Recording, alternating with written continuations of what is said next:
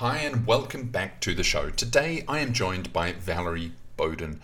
She is the founder of Cradle.com. That's spelt C-R-D-L-E.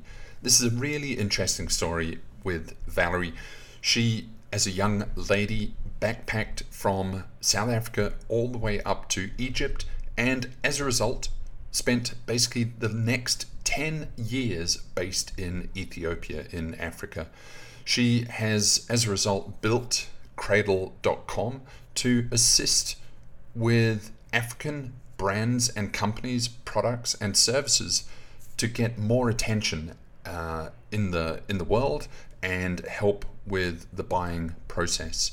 I'll let, of course, Valerie explain her story. She does it infinitely better than me, but it's really an inspiring story, and Valerie has taken it upon her to help generate interest and help break down the barriers of people engaging with African products and services. She is very knowledgeable on outsourcing, also outsourcing professional services. So it's a really great conversation, and I certainly learned a lot about Ethiopia and Africa generally. As always, if you want any of the show notes, go to outsourceaccelerator.com/podcast. Enjoy. This podcast is brought to you by Outsource Accelerator. We are the world's leading outsourcing marketplace and advisory. We help big and small businesses with their outsourcing needs, and we can help you too.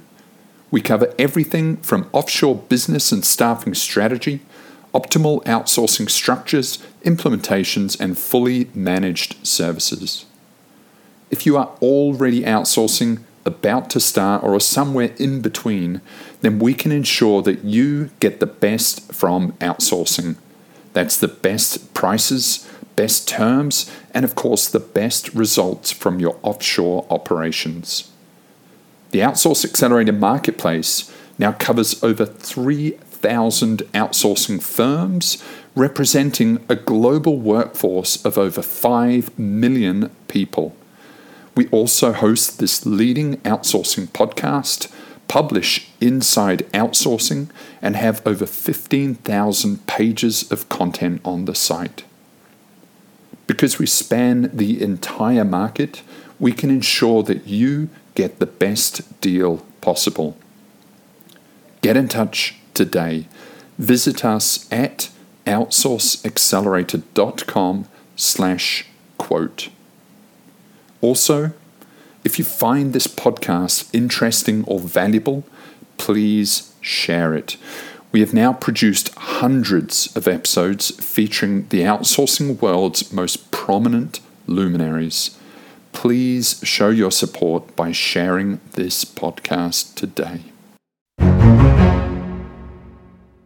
Valerie, welcome to the show. Tell us about Cradle. Hey, Derek. Thank you so much for having me. Cradle is a marketplace that connects African brands to businesses around the world. That includes physical products, like if you wanted to source coffee from Ugandan farmers, and it also includes outsourcing services. Fantastic. And what do you know about Africa? You've spent a little bit of time there yourself, yeah? I did, yeah. So after grad school, I did this crazy backpacking trip. So I took a one-way flight to Cape Town, and then I backpacked by myself with just a tent and a backpack all the way until I got to Egypt. So Cape to Cairo. Wow. Went through 13 African countries, and I found out that every African country is so different from the next one, and even parts of the same country really vary. And after my trip, I relocated to Addis Ababa, and I spent 8 years in Ethiopia. Along the way, I met my husband, who's Ethiopian, and we just moved back to the US earlier this year. Congratulations. Wow, what a journey. Just beginning with that backpacking journey. First of all, how long did it take you to get from South Africa to Egypt? It took me 7 months and 9 days, and I still feel like I missed so much of what the countries have to offer. There's so many incredible travel destinations that you can see and visit, and it was a really good experience. It was super safe, really fun, and definitely a great time. Incredible. Did you take any flights, or was it all overland? It was all over land, so no flights, but I did these like crazy minibus rides where it's like a 12 passenger van and then there's 20 people and four goats on it. I also did cargo boats where I was bailing out the water while on the boat, and did one train and lots of hitchhiking as well. Crazy. I actually did South America for about 1 year when I was about 20, and it is an incredible experience, isn't it? And it really makes you kind of independent, I suppose. It's a great kind of formative process. Um, I and of course, Yeah, it I changed your love life. it. What was your connection to Africa prior to this? Did you have a sort of a spidey sense that Africa was your destination? Well, I was a social work major, so I did grad school and undergrad social work, and I wanted to do international development. So right after college, I went to Ethiopia first before my backpacking trip on a 3 month volunteer trip with to work with orphans. And unfortunately, when I got to Ethiopia, I realized that, like so many others, realize that volunteering can actually have a really negative impact on the local community. And a lot of the nonprofits and the big charities I saw that were, well known in the US were actually creating a negative impact. Money was being misspent, and sometimes the local people were, hurt or harmed because of the projects that were started. So it was a really good learning experience. My eyes were wide open that charity doesn't really always fix what it sets out to do. But at the same time, I really loved Ethiopia. Like, the culture was really cool. It was really different than I expected. The food, the coffee, the people were amazing.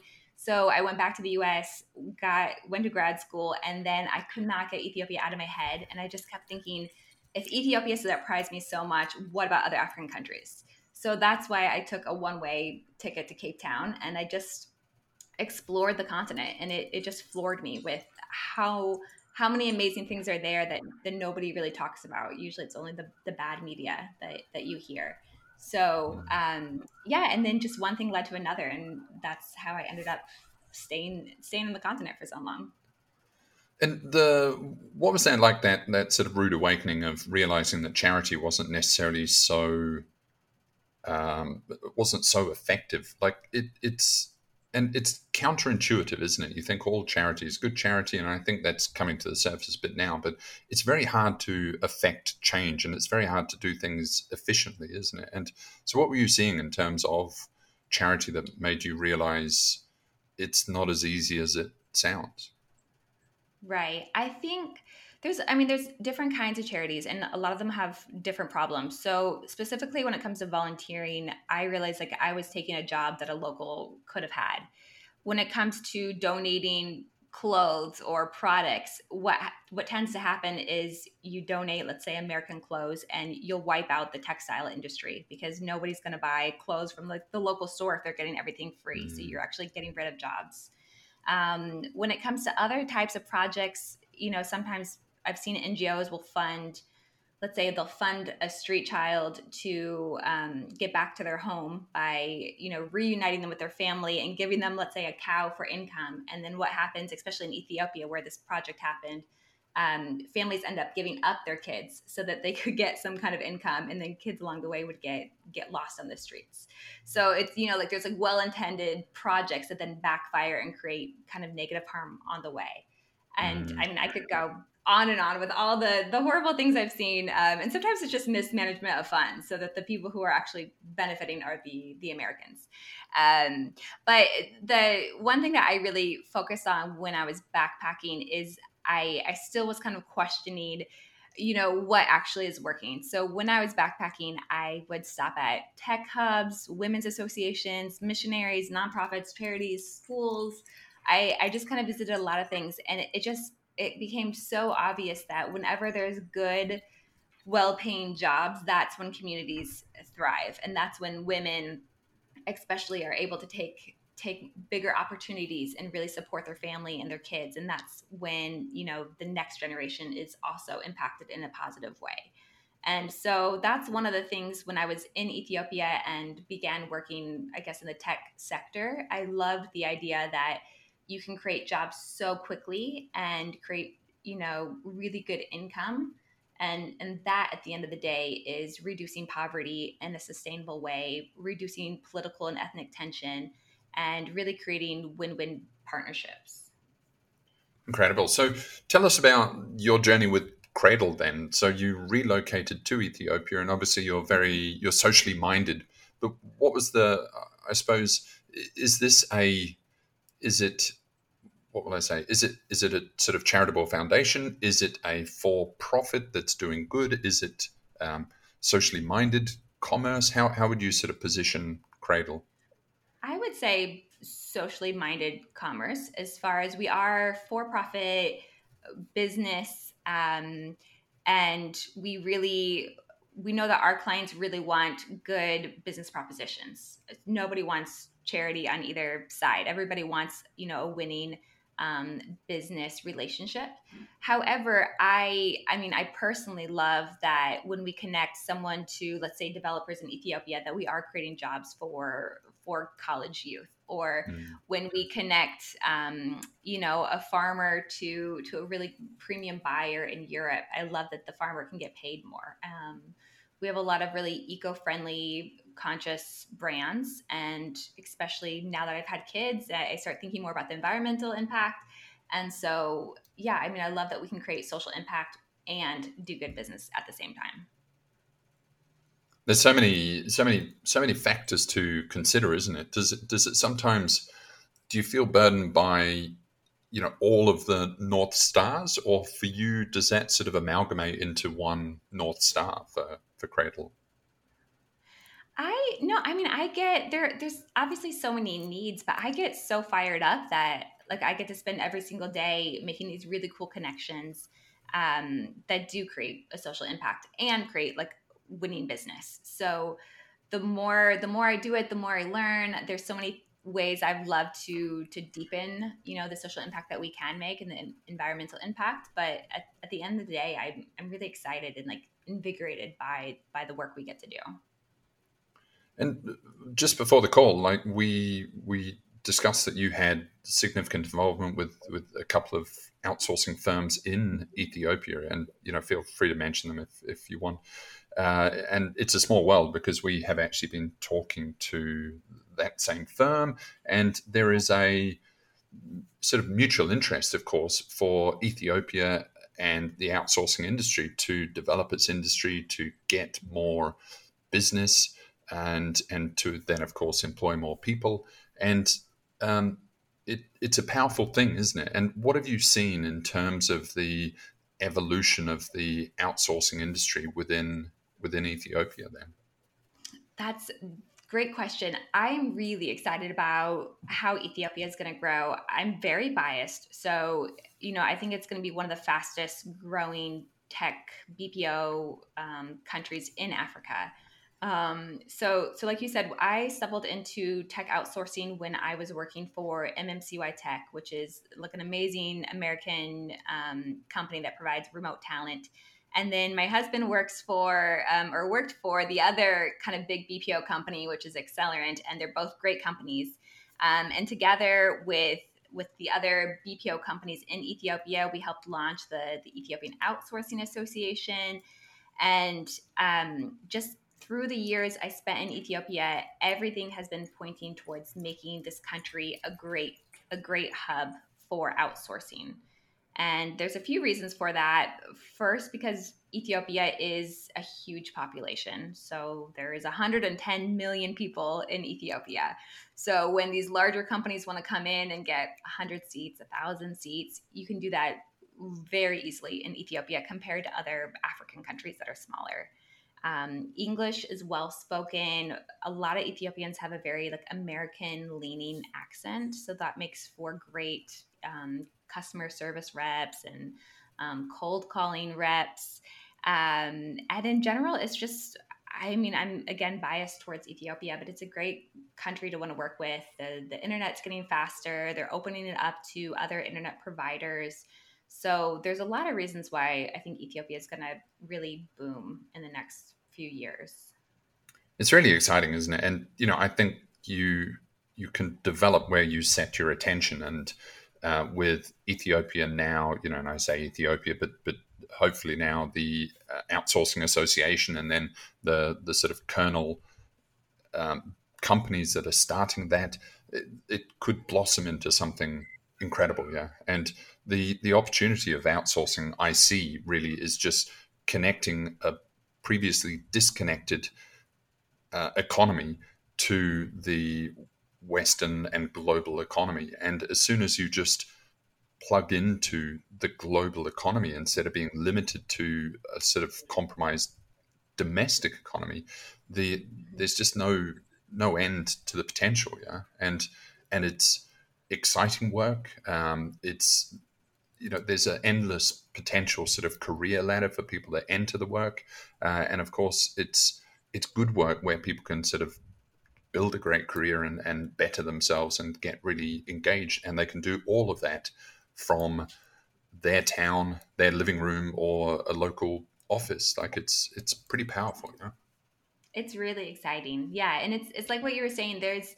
I think Ethiopia, because it has such a high population and because the government's invested so much in education over the past couple decades, but it's churning out more computer science grads than I think anywhere on the continent, and probably, high up in the world as well. And you're right, like before, recently there's all these amazing graduates with great skills, but they really couldn't get connected to good work opportunities, and they were limited with not enough locally.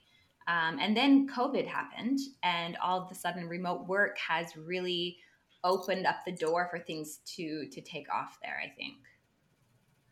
And do I don't know if you have insights, but what are you seeing on the ground in Ethiopia? Is it booming from, obviously it's a small beginning, but are you seeing a significant growth in the outsourcing industry? And are the general population there aware of the opportunities in the industry? I would say, first of all, I think it is booming. It's starting to get bigger for sure. I think when you look at these companies, they're starting to get more and more requests. So maybe a company in the US starts with 20 customer service reps, and then they're building up to 100. And some of these bigger players like CCI, which is a big outsourcing company in Africa, is now moving into Ethiopia. And so they're looking at even more hires. So from that perspective, it's definitely getting bigger. But I don't think locally or even internationally, people are aware that Ethiopia is becoming this. I know even when I talk to U.S. clients about hiring from Ethiopia, they're still questioning. They still bring up things about like the famine in the 80s, So I don't think it's really on anyone's radar. And in Ethiopia or abroad, I don't think it's quite there yet. Right. And it's a really important factor, isn't it? The sort of brand position of these countries. And people are fairly reflexive, and I suppose on terms of their feelings for things. And look, I know almost nothing about Africa, and it's one of the only places that I haven't traveled to apart from sort of Egypt and around the edges of it. But and that is a battle, isn't it? Like, how do you see? And maybe we can, well, how do you see that developing? Is it just sort of brick by brick, and building sort of trust along the way? I guess, yeah, probably brick by brick. Ethiopians have a saying like little by little, the chicken grows legs. So I think hopefully it will become more well known, but at the same time, it's the media always just portrays the worst of the worst about Ethiopia and other African countries, and you never hear the good things. So just in general, I don't think people know much about Ethiopia. They don't know that it's the country that founded and invented coffee. It's one of the biggest coffee exporters in the world. I think some people are starting to see that, all the great runners in the Olympics tend to be from Ethiopia or Kenya. Ethiopia was like the only country never colonized in Africa. So it has a really unique history, and it has a different calendar and a different way of telling time. And it's like a different year there right now. So there's all these really funny little quirky things about it that make it really endearing. And even, when Ethiopian food is amazing. It's great vegetarian food. But at the end of the day, most people think about India as having the best vegetarian food. And I would say that Ethiopia probably has better like vegan and vegetarian options. So there's all these like amazing things about Ethiopia that most people don't know. And so hopefully, little by little, these things kind of catch on and people start to see more of a holistic perspective of the country. Yeah, fascinating, isn't it? And Cradle, then your business, um, it's primarily focuses on commerce, but as well outsourcing and professional services. But you aren't so much the manufacturer, but you're more the branding, promotion, distribution arm for existing African brands. Is that correct? Yeah, I like to say that we're an online marketplace that makes it easy to source from Africa, whether that's products or just finding the right outsource provider. And part of the reason why I launched Cradle is because for a while I had a product based company in Ethiopia. And one day I got a call from IKEA. At the time, IKEA, before COVID, had an office in Addis, and they were trying to find products to source from the continent. And they had a really difficult time finding the right supplier.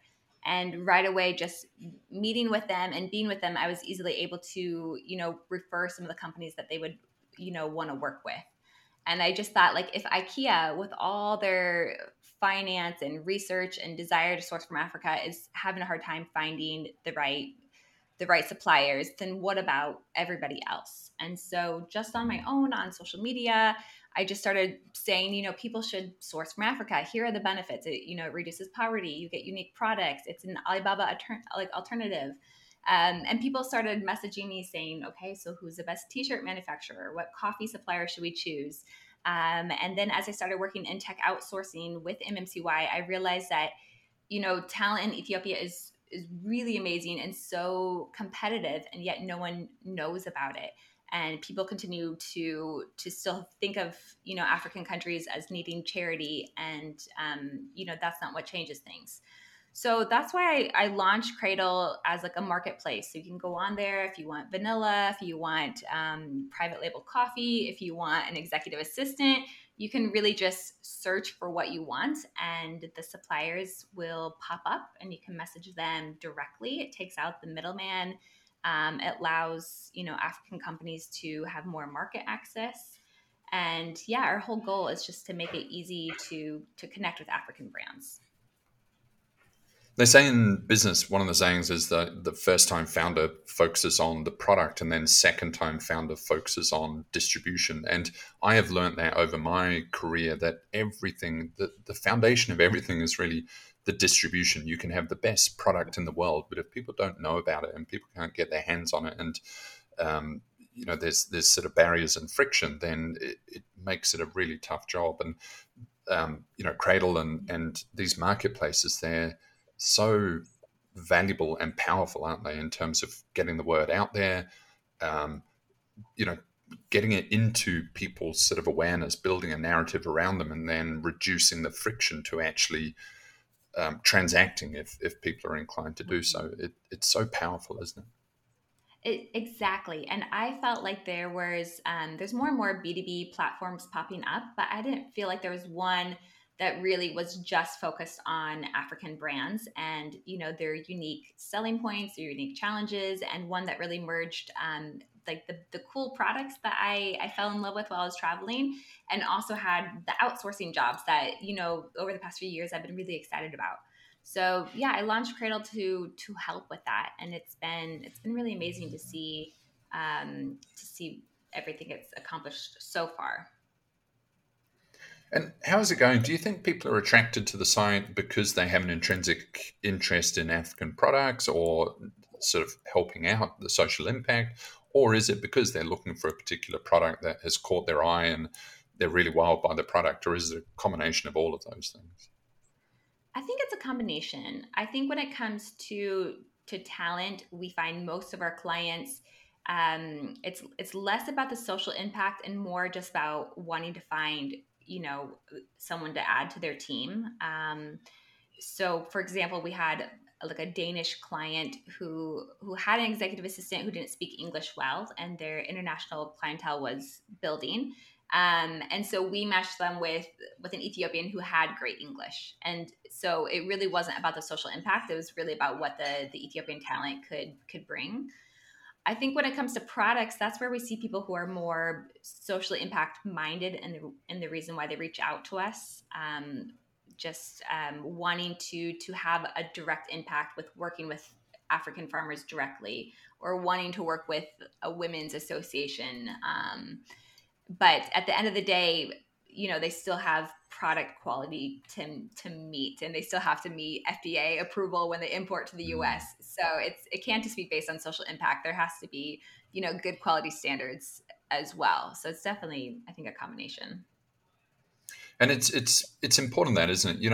I really believe like the social impact of things, it's great, but things have to be able to stand on their own 2 feet. And Mm-hmm.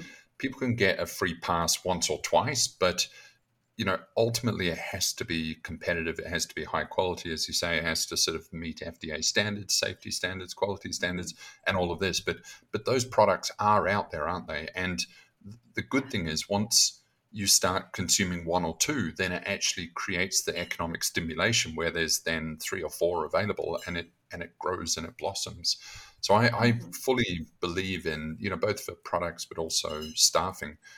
There shouldn't be any kind of, well, not that there shouldn't, but it's difficult when you mix charity with business. If they can stand on their own feet, it's powerful. And I think in a lot of these situations, it's not because there is lacking quality or capability. It's actually just because of that distribution issue. People Mm-hmm. historically have been um, geographically distant, and then so there's incredible friction between getting products or staffing solutions out of Africa into the Western economy. And now with technology, hopefully, a lot of those friction points and barriers and borders are being eradicated. It's brilliant to see, isn't it? Yeah, exactly. It's really cool to see. It's amazing that there's so many African suppliers that have really good standards. I mean, they have the ISO requirements, the organic, the FDA approvals. They have everything. So it is just, giving them access to market and giving them a platform where they can amplify their voice and find the right customers. And when it comes to talent, I think most people would be surprised to find that there are so many Fortune 500 companies who are already outsourcing talent to Ethiopia. So, I mean, McDonald's, Walmart, Intel, Altor, Cvent, all of these big companies already are using talent from Ethiopia. And they would not be doing that if the level of quality was not there. They definitely focus on quality first. And so, I think it's a sign that the quality is there, and it's more about, again, spreading the message that you should be sourcing from Ethiopia or an African country if you want to be competitive in today's business world. Yeah, absolutely. On a slightly side note, China has been Mhm. investing a lot in Africa, and do you see?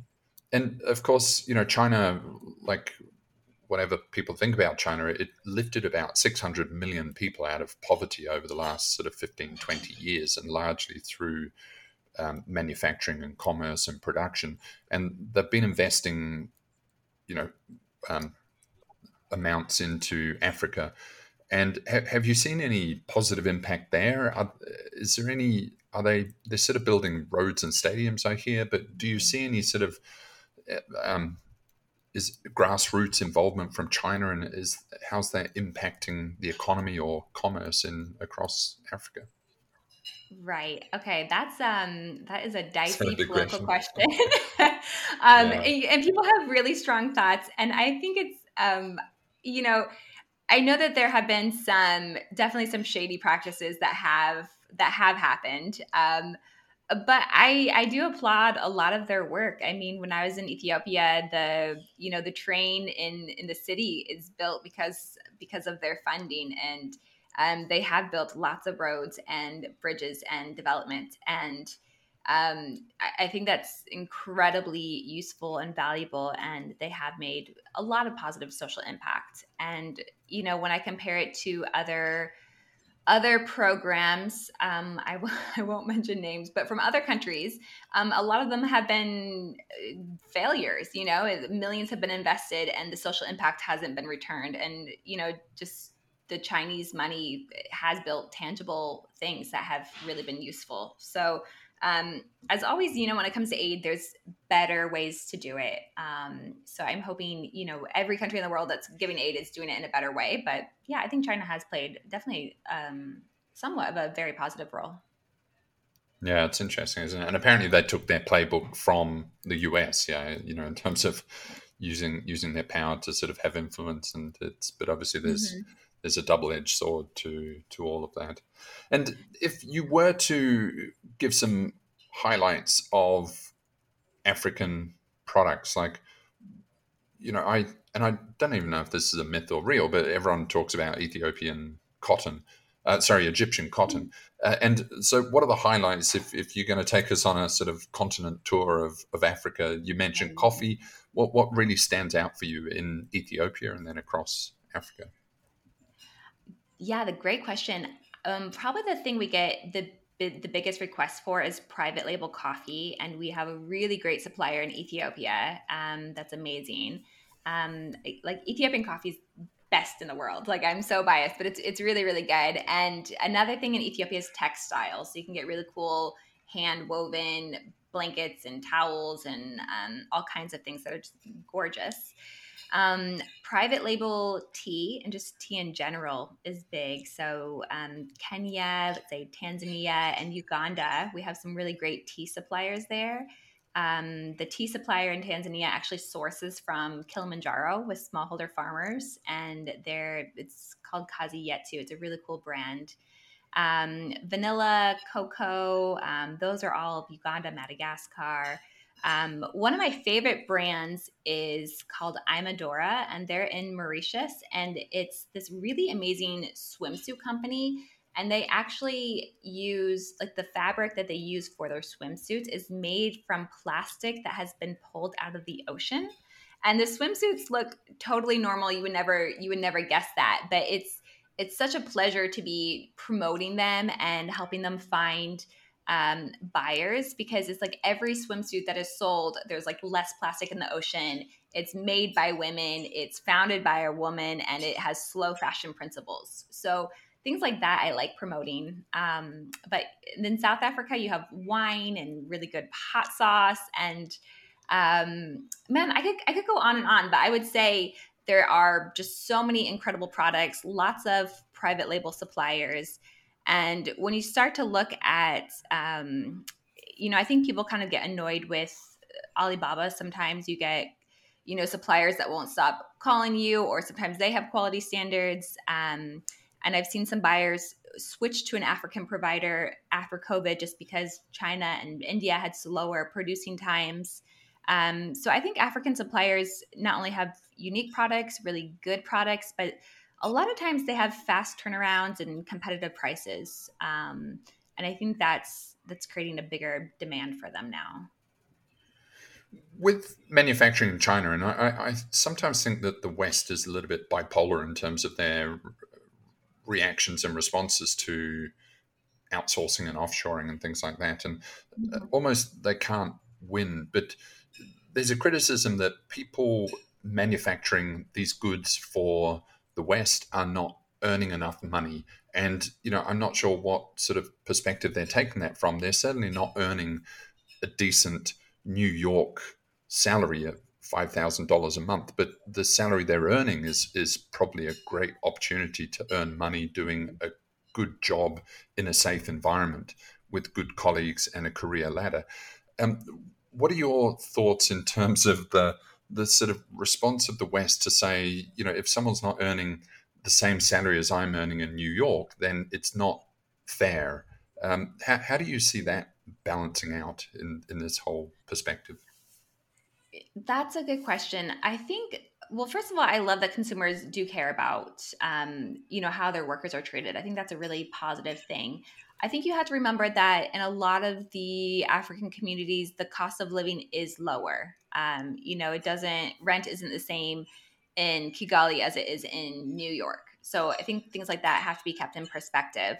But the one thing I think that's caused a problem is there's traditionally just been a lot of middlemen involved who take most of the money. So one thing we really are focused on with Cradle is trying to do direct matching and take out some of those middlemen so that the wages can be bumped up a little bit, because there's less people taking the money away. And so I think when there's more direct trade, the buyer benefits because they can pay less, and then the worker and the farmer benefit because they can make more money. So that's one thing I guess we've been more focused on. Yeah, that's interesting, isn't it? It's really the layers in between. And again, maybe the technology and these platforms now connecting the buyer and seller and making them closer, then that sort of eradicates a lot of these things. Often with like farming and things like that, there's often cooperatives, and they just being sort of radically generalizing now, but often those cooperatives, they can sort of unfairly leverage the individuals within them. I don't know. Is there sort of solutions to that you see? Like, can producers and manufacturers kind of stand independent if there is a healthy marketplace and economy directly available to them? Yeah, I mean, and it's not that everyone has to be independent, because at the end of the day, a farmer who's in a really rural area does need a manufacturer or somebody else to get the product from them, ship it out for them, find the buyer. There might be language barriers. It's not that all middlemen are all, everyone has to be 100% independent.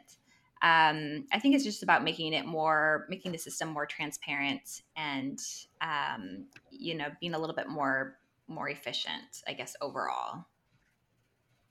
Yeah. And you have worked your way back to the US then, and what is what do I say? And so it's been an incredible journey for you. Do you feel that you are sort of almost more valuable in the US to the Cradle mission, like because you're sort of connecting the two ends, and you have a lot of opportunity in the US then to do your job from there? Is that a sort of powerful Yeah, aspect to Cradle? I think so. We moved back earlier this year, partly because my husband got a job in the U.S. and just with having small kids, it was nice for me to be closer to my family, and just I haven't been back in the U.S. since grad school, so it's been about a decade. So it was a good return, but I do find it easier to work with buyers here because I'm on the same time zone. It's easier just to have them text me or call me. When I go into a store, I am like that annoying person who's like, so how come you don't have any like African source products from here? Like, let me introduce you to, so and so. Which, I wouldn't have the opportunity to do that when I was still based in Ethiopia. And certainly spending a decade in the continent was really helpful. And I think, just having my husband who's Ethiopian will always be kind of back and forth between the US and Ethiopia. And I am like a diehard travel fan, so I know we'll always be traveling the African continent as well. But right now I am enjoying being back in the US, and I think I was a little bit in a bubble where for example, I just knew that outsourcing was huge in Ethiopia, but then I come to the US and I realize that people still don't know that. So it's Mm. helpful to be here and see what the perspectives are and be a little bit more part of hopefully making a change. It is interesting. I mean, I wasn't prying when I was asking that, but it's. I do find, I live in the Philippines, and the outsourcing industry is the single biggest industry in the country, contributing about sort of 14% to the GDP, and it is a big economic bubble. But often the clients are actually overseas. They're sitting in New York, they're in London, and the you sort of almost forget, you focus too much on the industry and the operation of the industry, and you almost forget about the client and what their needs are and their understanding of what outsourcing is and their apprehensions and what's stopping them from starting. And it's a fascinating thing. And I find that, people that have, or BPO owners or that are based overseas, they sort of balance that perspective a lot more, and then they're able to actually maybe serve the needs of their clients even better because they're more connected to the client perspective. It's interesting, isn't it? It's always important to balance those things out, especially you are a marketplace, so it's all about balancing those two sides, isn't it? Right. Yeah. I would say that, especially because the stereotype about sourcing products or talent from African countries is still, so limited that, it's helpful when they see me in person, or they know that I have a buyer who's coming through Pittsburgh, recently. So I'm meeting up with them. It's helpful for them to see someone in person and to see that we're real people, real business. We have real suppliers. And hopefully, through time, things will change and it'll be easier. But it's going to be based here and to meet clients face to face. And I think that's helpful. Amazing journey, Valerie. So where do you see Cradle then in the sort of 5 year and 50 years? Do you see this with products? I suppose it's always difficult because there's so much noise, isn't there? They're incredible products. There's an incredible story, incredible origin, but there's just so much noise in products in terms of everyone is advertising to get the limited attention of consumers or buyers. But do you see that? Where do you see this going over 50 years? When it comes to products, I would really love to be part of the solution on reducing shipping cost. So, Cradle's really B2B focused. So even when we do find these really amazing buyers who want to source from African providers, unfortunately, sometimes the shipping can actually cost more than the goods. And so we have, a partnership with DHL that's reducing costs, but I would love to be part of that more so and reduce just shipping costs across the continent. And there's a lot of players in that space that we are teaming up with. And I think African businesses still don't have great access to finance or the infrastructure they need. So I would love to help provide, funding and resources so that, they have better equipment so that the products can get, even better and more can be FDA approved. So I think in the long run, with Cradle, when it comes to products, we want to be part of the solutions on what's holding back more African companies from being able to be so, to make them more global. And when it comes to outsourcing, man, the sky's the limit. Every day we're finding new emails from clients who want teams of customer service reps and developers. And so I hope we can just create a meaningful impact on creating lots and lots more jobs in Ethiopia and even other African countries. So yeah, I mean, if I in 50 years made people want to source from Africa more, and there's this statistic that says, Africa only contributes 2% to the world's markets. Like they only have 2% of the market share of global trade. And if you increase that by just 1%, you would create $70 billion worth of new revenue for the continent each year. And that's 3 times more than the continent receives in aid. And it would lift, I think, 100 million people out of poverty. So if we could just increase trade with Africa by 1% in 50 years, I would be so happy and satisfied. Wow, that's incredible, isn't it? And it just shows that it is easy, well, relatively easy to move the needle on these things, isn't it? Yes.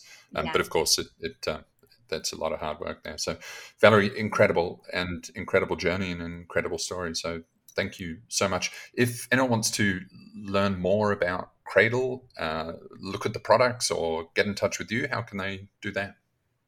Yeah, that's a great question. So you can go to our website, cradle.com, and it's cradle.com. And from there, you'll find our email, our social media pages, and you can send us a message with whatever you want. We're always meeting people on Zoom and having one-on-one conversations and connecting them to the right supplier. And that's what's really exciting. So yeah, head to the website. Brilliant. And I'll put that in the show notes as well. Thank you so much, Valerie. Thank you so much. That was Valerie Bowden, the founder of Cradle.com. That's spelt CRDLE.com. As always, if you want any of the show notes, go to outsourceaccelerator.com/podcast. And if you want to ask us anything, just drop us an email to ask@outsourceaccelerator.com. See you next time.